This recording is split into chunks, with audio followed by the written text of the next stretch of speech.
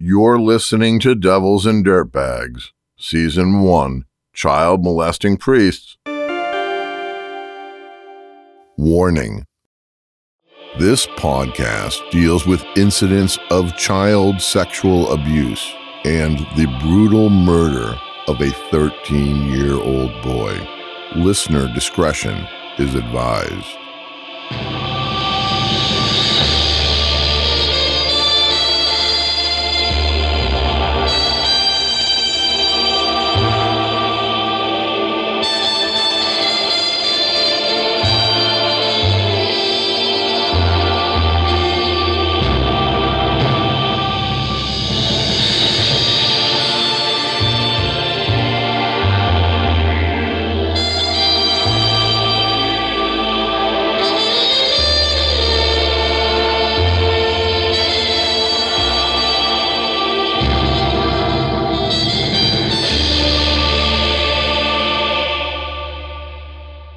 Episode 4, The Angry Drunkard. I was never molested by any Catholic priest. Pretty amazing, considering 5 of the priests on Springfield's so-called credibly accused list spent time at my family's church, St. Matthew's, in Indian Orchard. I was especially lucky since I served as an altar boy for 7 years. This episode focuses on one of those 5 bad priests, a man I knew very well, Father Charles J. Sullivan, the pastor of St. Matthew's from 1979 until 1982. He was later punished by church officials secretly for his whoremongering, his drunken harassment of young girls, and his threat to shoot the bishop. And Father Sullivan's name wasn't made public until 2011, and the details of his crimes have never been revealed.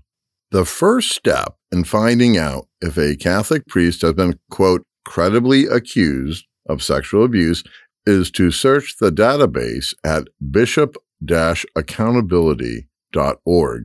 Maintained by a team of devoted Catholics disgusted with the secretive way church officials handled these matters, the bishop-accountability.org website is a gigantic clearinghouse of court files, news stories, victim statements, and analysis of the church sexual abuse crisis.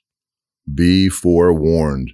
Curious researchers might plunge down a sad and disturbing rabbit hole of no return.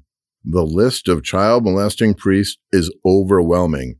You could scroll all day long, every day, for a month, and still not be finished reading about the almost 4,000 clerics listed in the database. And that's only 60% of the at least 7,000 credibly accused Catholic priests. Let me put it another way. The identities of at least 3,000 child molesting American Catholic priests still remain protected by bishops. Their whereabouts are unknown. Bishop-accountability.org doesn't even have a photo of Father Sullivan and no details about his alleged crime. A knowledgeable source deep within the diocese told me that Father Sullivan's problems were mostly alcohol-related. The source said that the booze caused tons of trouble, so church officials removed Father Sullivan quietly and without fuss back in 1993. Through online research, interviews, newspaper archives, family lore, and my own personal memories of Father Sullivan, I've been able to piece together this strange tale that gets stranger after this drunkard gets arrested on his way to the bishop's residence with a loaded shotgun on the front seat and murder in his heart. He died 5 years ago, alone and forgotten in a Missouri nursing home. In 1979, Jimmy Carter was president. On the chalkboard of my 6th grade classroom at St. Matthew's School in Indian Orchard, we kept track of the number of days the 52 Americans had been held hostage in Iran. The Cold War raged, and the skies above western Massachusetts were busy with air traffic to and from the strategically important Westover Air Force Base in the city of Chicopee, 3.5 miles from our house. The air raid siren tests every Friday at noon were a screaming reminder of the ever-present threat of World War III. Besides the specter of nuclear Armageddon, my childhood was pretty great. My parents, Nancy and Joe Barry, had the good sense to buy a ranch house in the working-class section of Indian Orchard, one of Springfield's 17 neighborhoods. The house was relatively small for a family of 8, but a huge bonus was having Lake Lorraine right across the street, along with a 50-foot-long strip of beach where my friends and I frolicked unsupervised and kept a leaky rowboat. Add the basketball hoop my dad installed in our backyard, and you've got a boyhood paradise. We were devoted parishioners of St. Matthew's Church, Mass every Sunday and on every holy day of obligation, meatless Fridays during Lent. Occasional fasting, confessions, and other tortures were routine. As further proof of our faithfulness, consider our summer vacation road trips. 6 kids and 2 adults in a station wagon towing a small camper. Florida, Texas, New Mexico with a side trip to Mexico, Canada, Pennsylvania, New York, Virginia, Maine. We always managed to find a Catholic church and never missed Sunday Mass. My parents were also steadfast believers in Catholic education, which, by the nature of the beast, also meant they were diligent volunteers. My dad ran the weekly parish bingo game, and my mom helped out with the school library, and both served on boards and committees tasked to find ways to keep St. Matthew's School open. Being devout Catholics, my parents never questioned the infallibility of the Pope. They especially trusted the Vatican's local representative, the parish priest. Having father over for Sunday dinner or to enjoy a cocktail or two at our annual Christmas party was considered an honor. This period of my life was pretty damn idyllic, and it probably would have been perfect if it had not been for Sister Ruth O'Connor, a nun who became principal of St. Matthew's School when I was in the 2nd grade. Soon after that, she started coming to our house for twice weekly sewing lessons from my mother, a talented seamstress and doll maker. After a couple months, the lessons stopped, but her weekday visits continued, and soon Sister Ruth started coming over every Sunday, too. My parents, for all intents and purposes, adopted this dour-faced nun, a humorless bore and a snitch who dutifully reported every bit of school trouble to my mother. Even worse was the way my neighborhood pals would mockingly ask if Sister Ruth was home before deciding whether or not to play hoops in our backyard. When I graduated from St. Matthew's and went on to Cathedral, Springfield's Catholic high school, Sister Ruth resigned her principal's position and took a job teaching math at Cathedral. I believe, to this day, that she did this solely to continue spying on me. To state the obvious, as a Catholic family of 8, St. Matthew's School and Church were central to our lives. Father Sullivan was round-faced and 42 years old when he became pastor of St. Matthew's during the winter of my 6th grade. At the time, I was one of the leading altar boys and took my job very seriously. I knew the Mass by heart and always listened attentively to the biblical readings and Gospels. Judging by the amount of time I spent in church and on the altar, an observer may have thought I was training to become a priest. Not to brag, but I started earlier than most altar boys. Tall for my age, I was first pressed into holy service during the summer of 1974, between 1st and 2nd grade. I was an emergency substitute when the scheduled candle bearer failed to show up for Sunday Mass. Thanks to my solemn manner and above-average height, I soon had a key role in every major Mass and religious holiday at St. Matthew's Church. At least once or twice a week, I was excused from classes for a couple hours to help with funerals. At least once a month, I'd get a Saturday wedding gig, which was sweet because Holy Matrimony included a $5 tip in cash from the best man's wallet.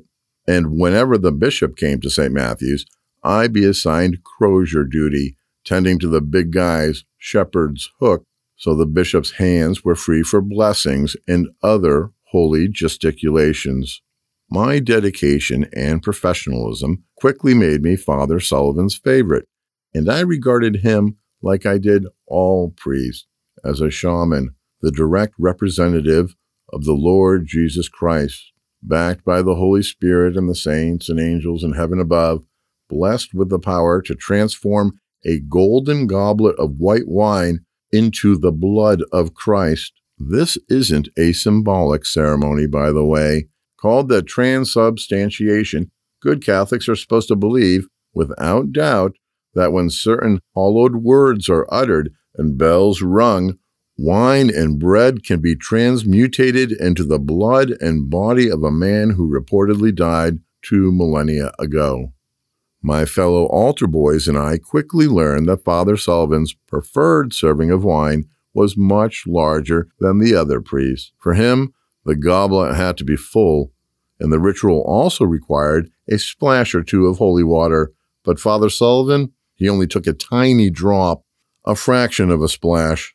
Then he would raise the golden chalice to heaven and eagerly recite the prayers necessary to consecrate the potion.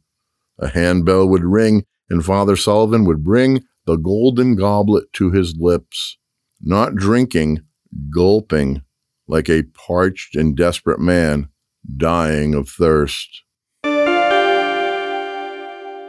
And the student who raises the most money in the walkathon will receive this bicycle, Father Sullivan proclaimed, pointing at the brand new Huffy 10-speed perched on the edge of the St. Matthew's School stage. The entire student body, about 200 kids from grades 1st to 8, cheered and clapped wildly. The bike was, by far, the best prize for any St. Matthew's fundraiser ever. Every little bit helps, Father Sullivan said once the assembled school kids calmed down from the big bike announcement. When you're asking for pledges, be sure to mention that a successful walkathon will save your school from closing. Instantly, I wanted to win that bike. I was so tired of hand-me-down clunkers from my older brothers. To me, the Huffy looked like a sleek and powerful steed. With 10 speeds, even the tallest hill in Indian Orchard would be easy to climb. My fellow school chums and I were accustomed to selling candy bars, door to door, on a regular basis to help keep the school open. Plus, since this was the 1970s, long before mandated recycling, the school also raised cash by periodically staging, quote, collection drives for newspaper, glass bottles, and aluminum, amassing the trash in a tractor trailer until it was full, then selling the stuff to a recycler for pennies on the pound. Most of the financial support actually came from gambling, specifically the weekly bingo game run by my dad and his pals. Every Tuesday night, a couple hundred people would pack into the school's combined auditorium, gym, and cafeteria to smoke cigarettes, drink coffee, and eat donuts while playing bingo, all to benefit St. Matthew's School. But eventually, even the gambling lucre and cash from the gangs of door-to-door sales kids weren't enough to counter the rising cost of parochial education.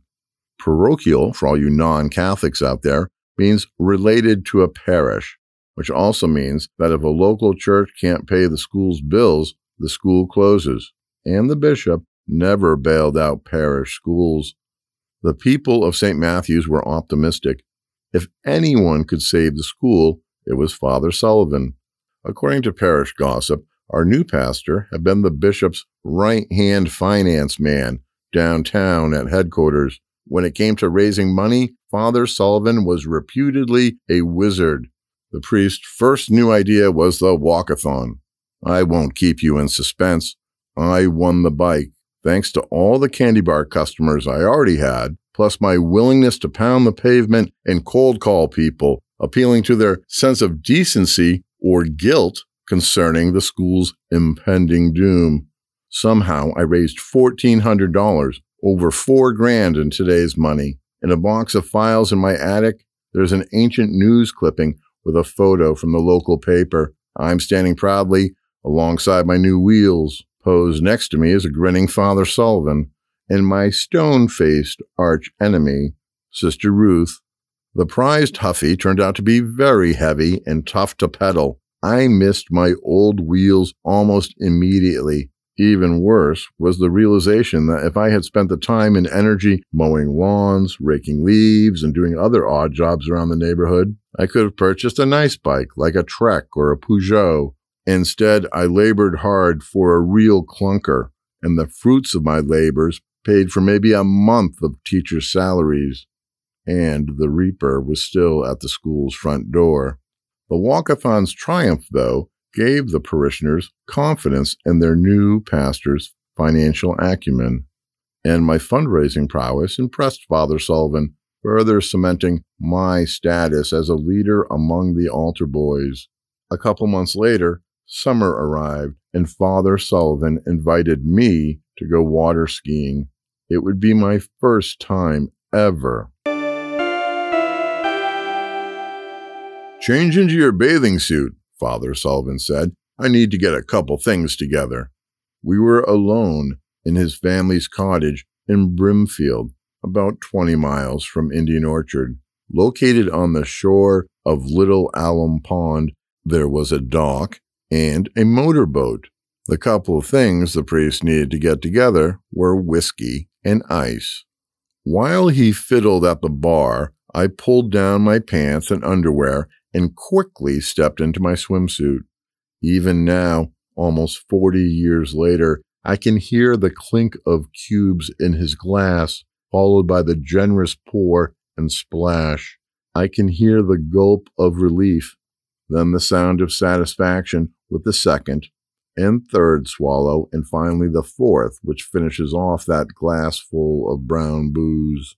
I pretended to stare out the window as he dropped his trousers and underwear and pulled on a pair of swim trunks emblazoned with the logo of the Boston College Eagles, just like a bathing suit my dad wore, red with yellow piping. They were both alumni. Father Sullivan grinned.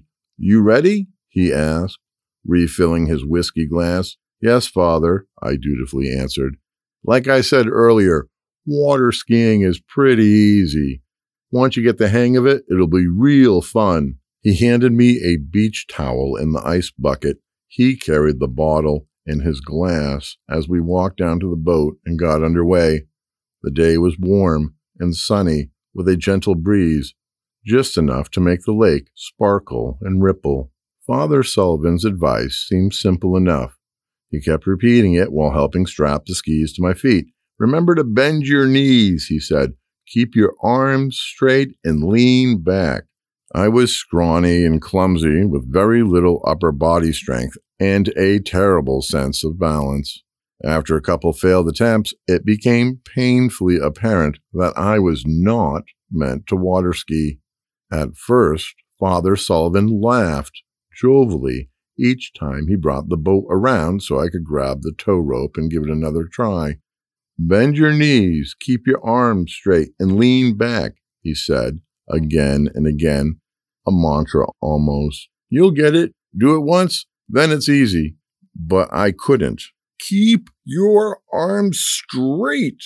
The mantra became a prayer, then a curse. "For the love of Jesus, what the hell's the matter with you? Keep your damn arms straight." I was cold and tired, clearly not having any fun. He put the boat in gear. Exhausted, I couldn't hold on, not even for a second. Father Sullivan shook his head and scowled. He put the boat back into neutral and angrily pulled the tow rope aboard. Then, without even a glance in my direction, he returned to his seat, put the engine in gear, hit the throttle, and took off. The boat flew towards the other end of the lake, leaving me behind. I watched as the boat got further and further away until Father Sullivan started a long, lazy loop to come about. I wasn't in danger of drowning thanks to my skis, life jacket, and the ability to tread water, but I was so cold and scared. There were other boats on the lake, and I feared someone was going to run me down. Finally, he returned. Cutting the engine as he approached, he pointed to the ladder mounted to the stern. "Get in the damn boat," Father Sullivan snarled, raising the glass to his lips. Again, he was still angry, but not as furious as he had been. Still, his priestly mask had cracked, and I'd seen through the facade. After the water skiing trip, I kept my trap shut and never mentioned the priest's behavior to my parents. Not sure they would have believed me anyway. They'd probably say I was exaggerating. To them, Father Sullivan was a holy man. He could do no wrong. As for the priest, he acted like the whole trip to the lake had never happened, which was fine with me as well, because this was the beginning of the end. Within the year, I'd be questioning the very concept of God, along with all the rules of his religion.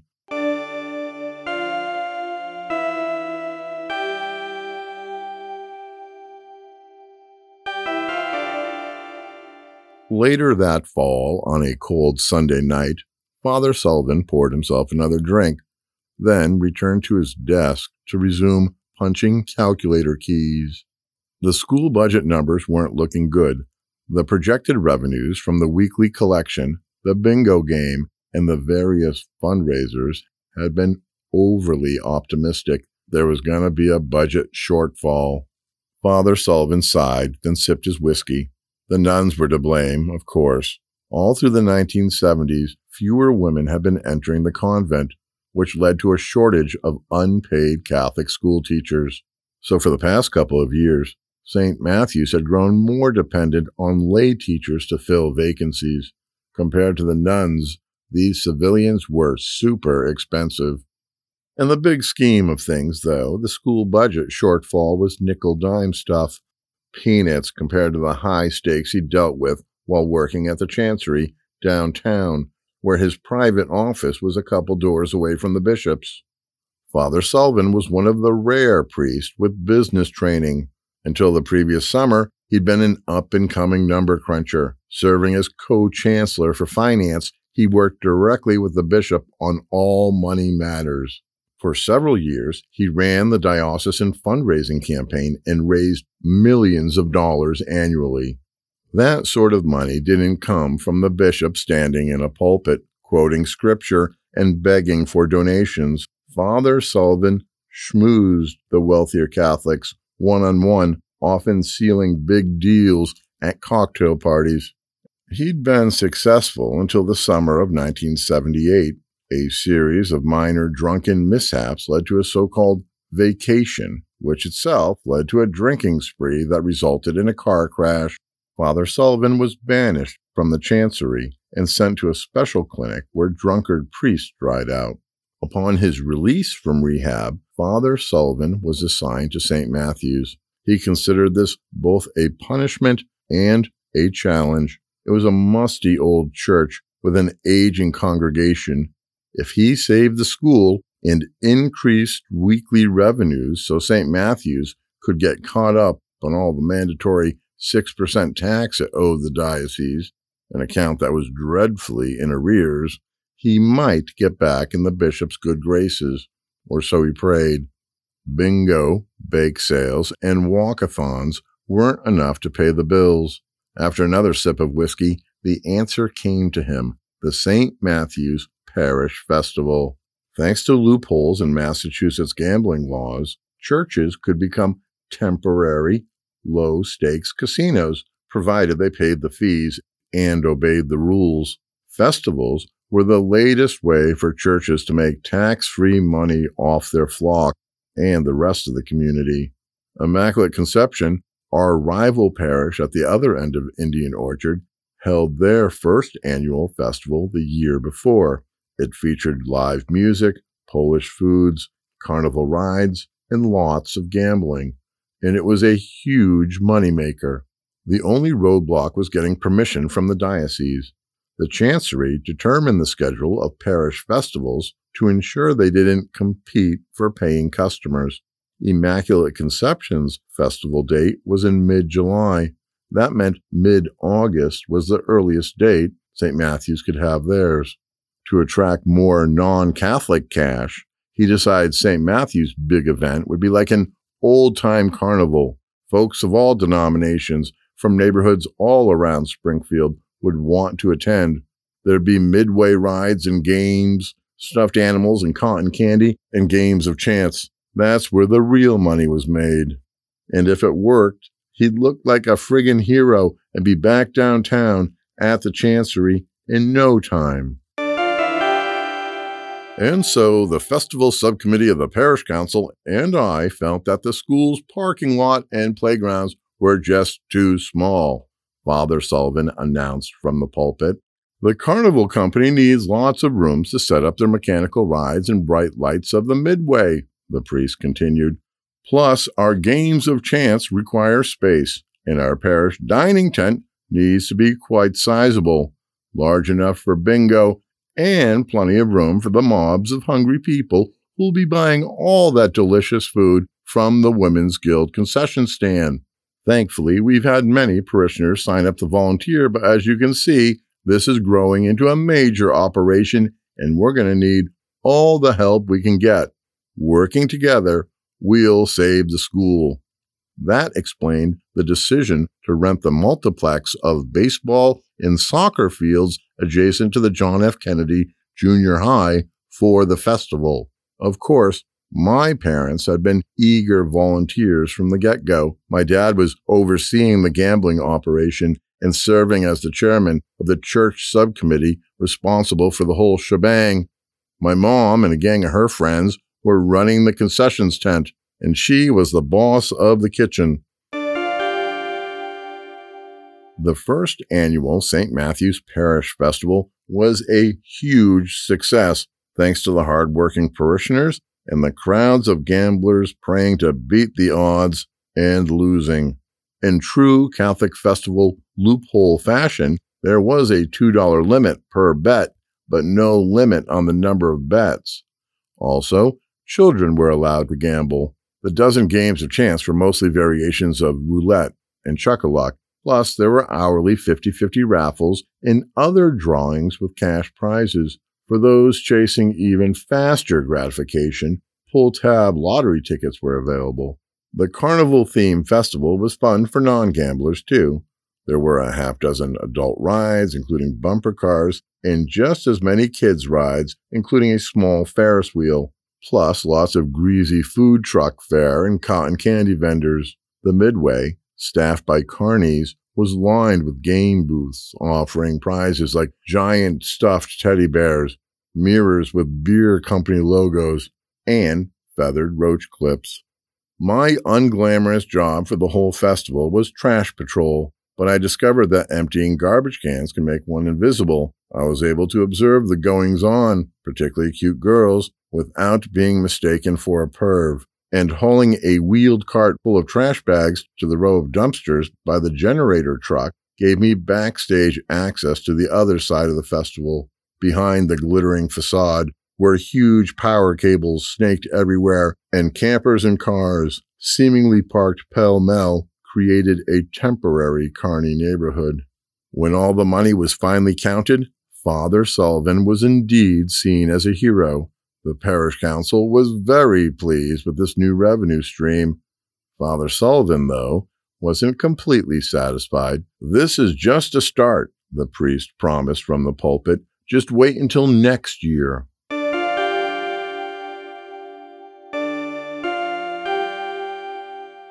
It was now the week before the second annual St. Matthew's Parish Festival, mid-August of 1981.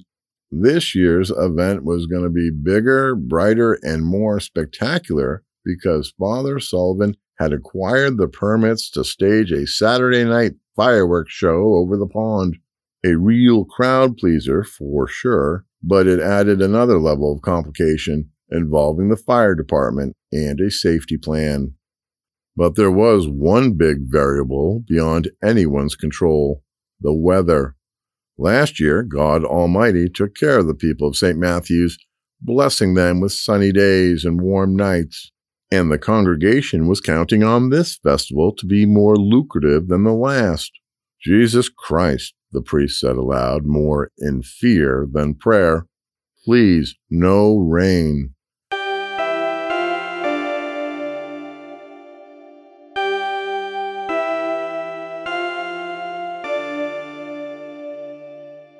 Hiding behind the office trailer, Father Sullivan took a quick swig from his flask. It was just before noon on the final gray day of the second annual St. Matthew's Parish Festival, which had turned out to be a colossal failure, a muddy debacle, cursed by downpours, showers, drizzle, and sprinkles. The weather was terrible, and Father Sullivan was screwed. The rain kept people away, so the gambling proceeds were down, way down. Same for the beer and wine sales and the profits from the Women's Guild's food tent. The skies had miraculously cleared for a spell on Saturday night, just in time for the fireworks display. After the last pyrotechnic, God unleashed his own light show. Thunder boomed, lightning flashed, and torrential rain chased all the festival goers back to their cars and homes. Sully had gambled on the weather, counting on the Lord above, and he'd lost. The priest took another swig. He needed the liquid courage to deal with the festival subcommittee, who were waiting for him inside the trailer. That's where they counted the money. He tried to make a joke about money changers in the temple, but it wouldn't be funny.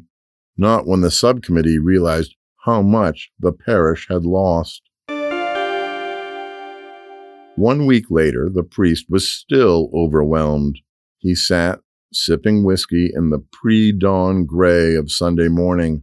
The final total wasn't known yet, but it was clear the parish had lost at least $5,000, probably closer to $7,000, maybe even more, because the bills kept coming in the mail. Porta potties, dumpster fees, rent to the city of Springfield for use of the public athletic fields, and he still hadn't paid for the ads the parish placed in the weekly newspapers to promote the second annual festival. Father Sullivan had promised his flock that huge crowds would come for the fireworks and stay for the gambling and carnival rides. But God had not cooperated. He didn't answer Sully's prayers. He drained his glass. His master plan to save St. Matthew's and get back in with the bishop was failing. He poured 4 more fingers of whiskey. No need for new cubes. The old ones hadn't had time to melt. It was more than just financial failure. Questions and voices haunted him. Doubts, fears, spiritual dilemmas, existential uncertainty. What was he doing with his life? Not succeeding, that was for sure. He tried to silence the noise in his head with more booze. Father Sullivan didn't show up for the 11 a.m. Mass that Sunday morning in August of 1981.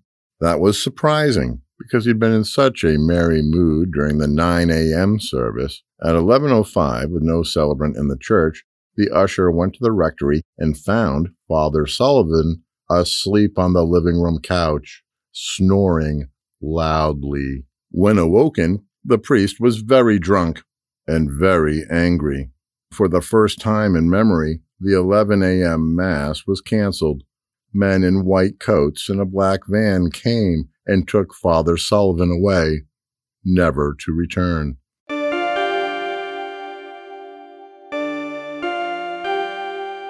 With no explanation from the bishop, various priests filled in until a new pastor, Father Normand Ricard, a retired Coast Guard chaplain, was assigned to the parish. A French-Canadian from Worcester, Father Ricard was tough and gruff, well-seasoned from serving 3 tours in Vietnam with the U.S. Marines and Navy. Surly and impatient with whiny parishioners, Father Ricard was the exact opposite of the jovial and drunk Father Sullivan. I liked Father Ricard instantly, especially after he explained to the congregation that he'd taken this assignment as a favor to the bishop on the condition that the new job didn't interfere with his thrice weekly golf game. And he wasn't kidding.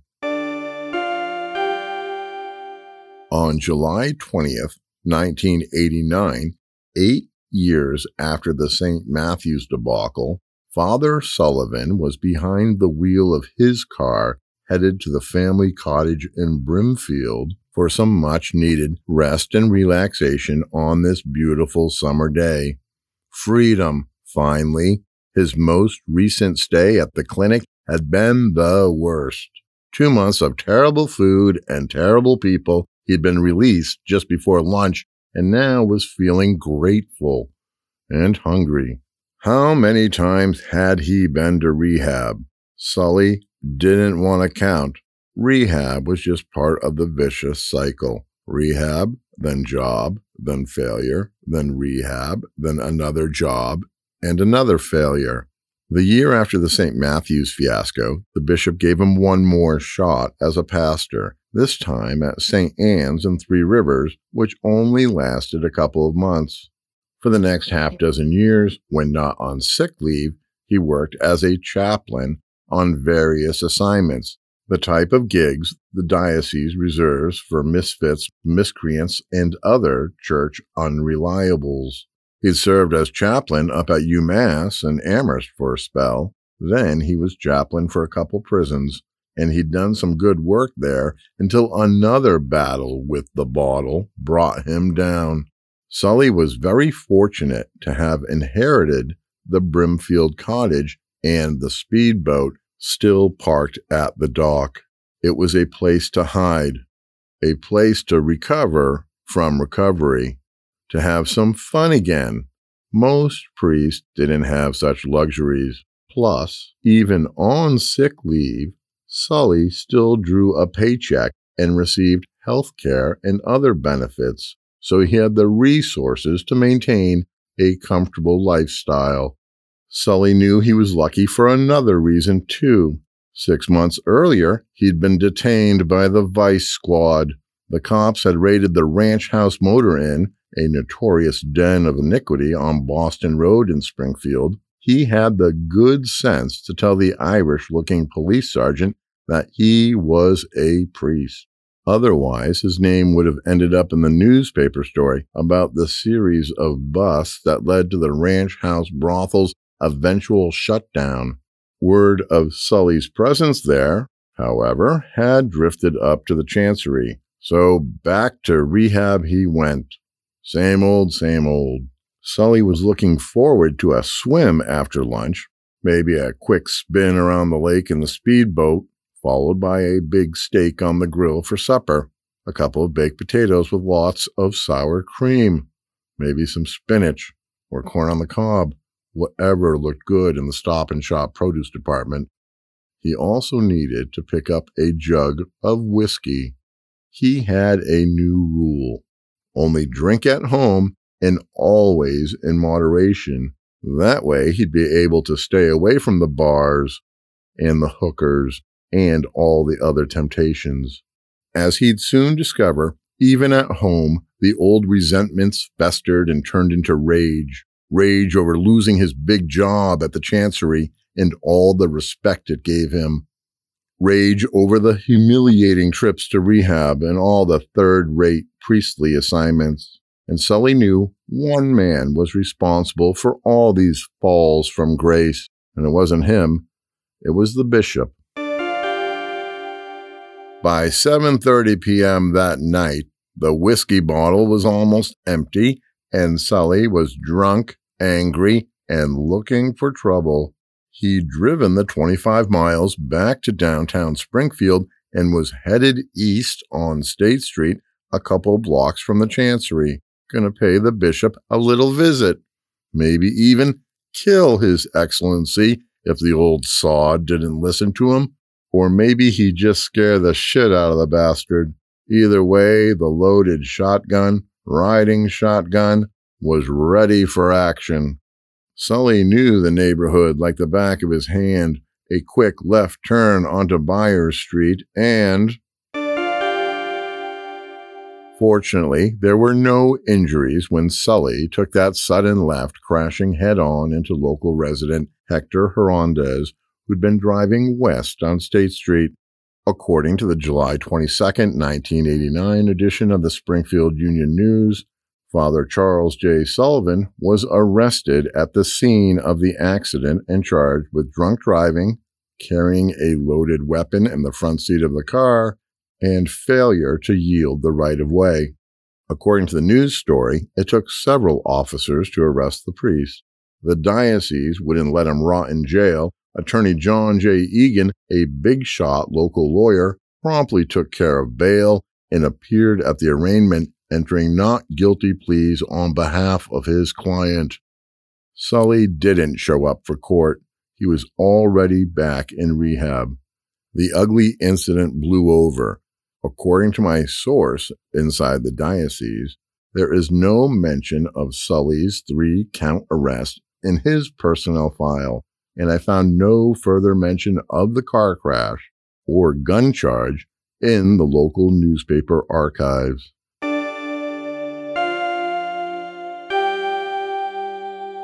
Four years later, in the summer of 1993, Sully was 57 years old and assigned to Holy Cross, a parish in one of Springfield's more well-to-do neighborhoods.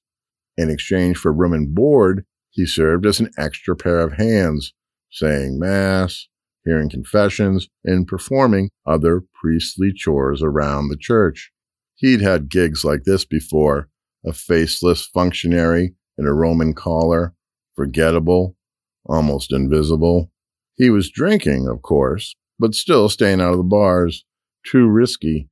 Also, his so-called boss, the pastor of Holy Cross, was well aware of his struggle with the bottle. So Sully tried to keep the boozing as hidden as possible. On this particular day, Sully was hammered by noon. He'd spent the morning in nearby Nathanville Park, pretending to read a book, sipping whiskey from a coffee mug that he occasionally refilled from a thermos of brown booze. Now Sully was drunk and hungry, so he headed back to Holy Cross for lunch.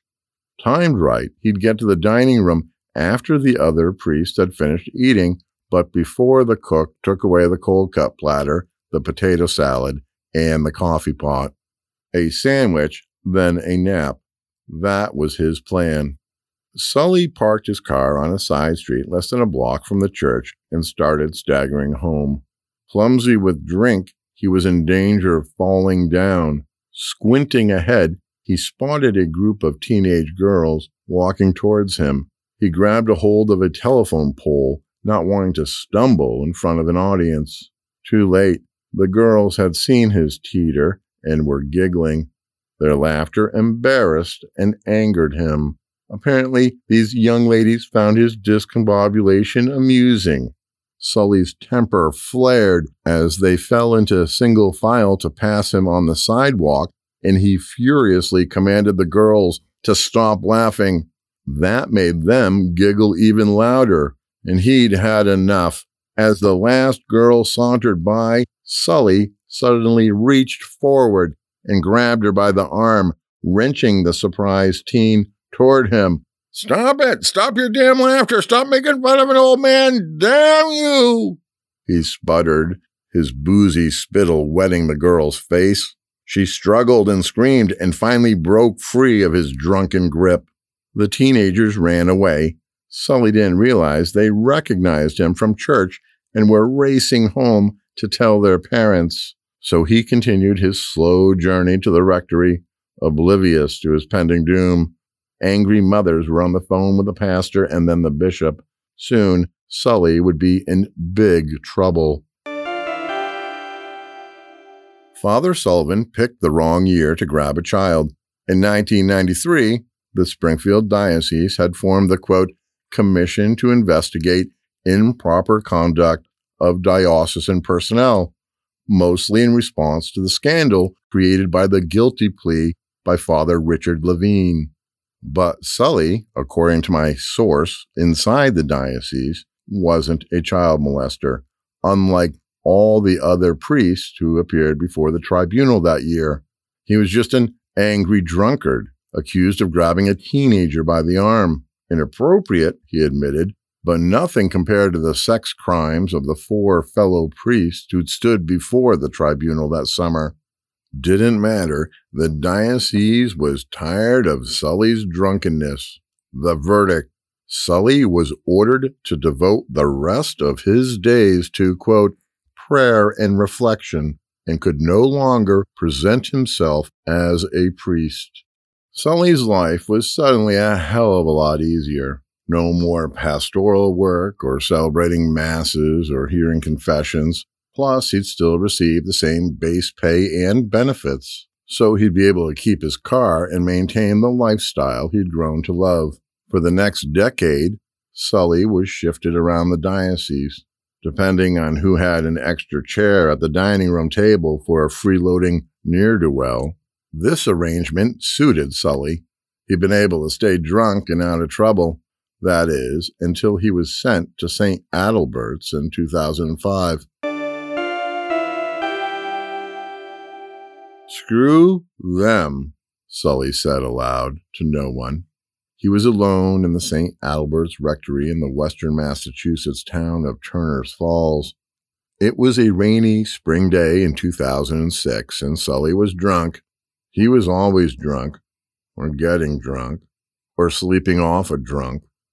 Sully looked down at the registered letter from the diocesan chancellor. Once again, Sully was being ordered to vacate the premises. He'd lost track of how many times they told him to leave St. Adalbert's. Countless messages erased from the answering machine. Letters he'd burned in the fireplace. "Screw them," he said again. Sully knew he had him by the balls. The diocese needed him out of St. Adalbert's because they were going to sell the rectory and the church building. The pastor had been transferred, and the former parishioners were already attending other parishes. But they couldn't put the property on the market if this old, angry, drunkard ex-priest wouldn't leave. "Screw them," he said again, crumpling up the letter and envelope and throwing them in the general direction of the fireplace. He'd been refusing to vacate since last fall, and now, he believed, he had the law on his side. "Squatters' rights," he said, and grabbed his half-full glass of cheap whiskey from the foyer table. He took a long sip. He wasn't going to let some damn mailman ruin his day. Sully started shuffling toward the living room. Sully stopped in his tracks. "Who the hell is ringing the doorbell?" The deacon ringing the doorbell of St. Adalbert's Rectory had a long and successful civilian career running a big company. The bishop liked the deacon's stern demeanor and respected his people-managing skills. Plus, the deacon was a large man, strong and determined. That's why he was chosen to deal with Sully. The deacon rang the bell again. One more time, and he just unlocked the door with the key he'd been given. After all, he was here as the agent of the bishop, the de facto owner of the rectory, and Sully's actual boss. The deacon was here to remind Sully of the vow he made so many decades ago to obey the bishop, and he had a real threat folded neatly in his coat pocket. Eviction papers the deacon would deliver to the sheriff's office if Sully didn't agree to leave immediately. As the deacon leaned forward to ring the bell a third time, the door opened a crack. "Yeah?" Sully said. "What do you want?" "Father Sullivan," the deacon said, pushing the door open with authority. "It's your good friend from downtown." "Oh," Sully said, taking a couple steps back, careful not to spill his drink. The deacon looked around and tried to hide his dismay. There were piles of stuff: newspapers, magazines, clothing, cardboard boxes and crumpled pieces of mail everywhere. More disgusting, though, was the odor. The whole place stank of unwashed feet and dirty dishes with overtones of mold. And Father Sullivan looked like a madman. His T-shirt, stained yellow and stretched, reeked of booze and armpits. The zipper was broken on Sully's food-splotched and torn trousers, and the old priest was barefoot with hooked orange talons desperately in need of trimming. "Father Sullivan," the deacon said, "I'm here on behalf of the bishop, and I've been instructed to issue this ultimatum. Vacate the premises with me this afternoon, or prepare to face the consequences." "Huh? What consequences?" Even hammered, Sully registered the seriousness in the deacon's tone. "I have in my pocket eviction papers for the sheriff. If you decide to stay here, you will be trespassing and arrested, taken to jail, and this time we won't be hiring you a lawyer." The deacon paused and stared into Sully's eyes. "Oh, I'm going to say this slowly so you understand. If you refuse to vacate, the bishop is cutting you off. No more stipend, no more health insurance, no more places to stay." The deacon shook his head. "No more support from the church. In fact, the bishop is so angry that you've refused to leave that he's been tempted to cut you off regardless. In the end, however, he's a forgiving man and wishes you no harm. You pack a suitcase and I bring you up to St. Michael's, the home for retired priests. And if I don't, by the end of the week, you'll be in jail, penniless, abandoned by the church." He looked at his glass, not even half full. "Oh, well," he said, and drained it with a loud gulp. "I'll go get my stuff." Sully walked down the hallway and stopped at the foot of the staircase. He took a deep breath and began to climb to the second floor. The deacon ventured as far as the entrance to the kitchen. The stench was overwhelming. Putrid, he'd write in his report to the bishop. Dirty plates, bowls, and cups were overstacked in the sink and on the counters. Unwashed pots and pans were piled everywhere else. In the corner was a giant trash barrel overflowing with empty TV dinner boxes and other garbage. Without even stepping on the linoleum, the deacon knew the floor was sticky with filth. Sully is dead.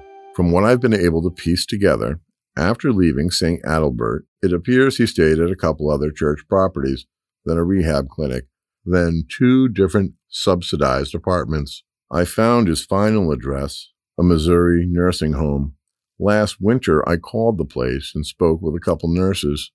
Sully died either in 2014 or 2015. The nursing home's computers were down, so they couldn't give me the exact date. One nurse remembered him as a jovial old man, but her supervisor's opinion was more guarded. She told me he never had visitors, except for one old priest from the Villani Center in nearby Dittner. That's a halfway house and counseling center for the most troubled Catholic priests in the Midwest.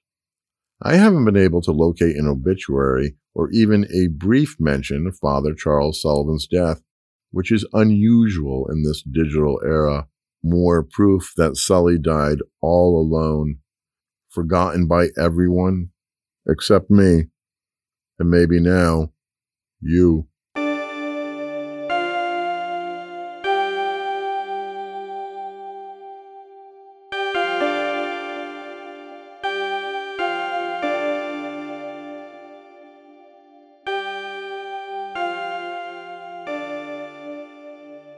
Devils and Dirtbags is written and produced by me, Crash Berry. Thanks to Chris Busby of MainerNews.com and Brian Fitzgerald for editorial assistance. Thanks to Dave Gutter for the theme song. Thanks to my sweet wife, Sweetgrass, for the musical interludes. and thank you for listening. Be sure to visit devilsanddirtbags.com for show notes, top secret memos, and to learn about my books, my other journalism, and movie, or to send me an email. Next time on Devils and Dirtbags. Over the next 4 episodes, we're going to take a close look at the life and times of the man I'm calling Father X, the worst of the 5 credibly accused priests from my childhood. He was a serial molester and left the priesthood and Massachusetts in 1993. With financial help from the church, he pursued a new career as a drug and alcohol counselor. Never punished or prosecuted or required to register with any sex offender database, nobody outside church leadership knew he was a monster. A couple of years ago, I became aware of Father X's crimes. My initial investigation revealed a lot more, including the fact he was still alive and resided about 250 miles from my home in rural Maine. So I took a road trip and knocked on his door, using the element of surprise and a bottle of 100 proof bourbon as truth serum. I asked my old pal about his unpunished crimes. Did he feel guilty? Had he suffered for his sins? Thanks to a hidden tape recorder, you'll hear his answers in his own words soon.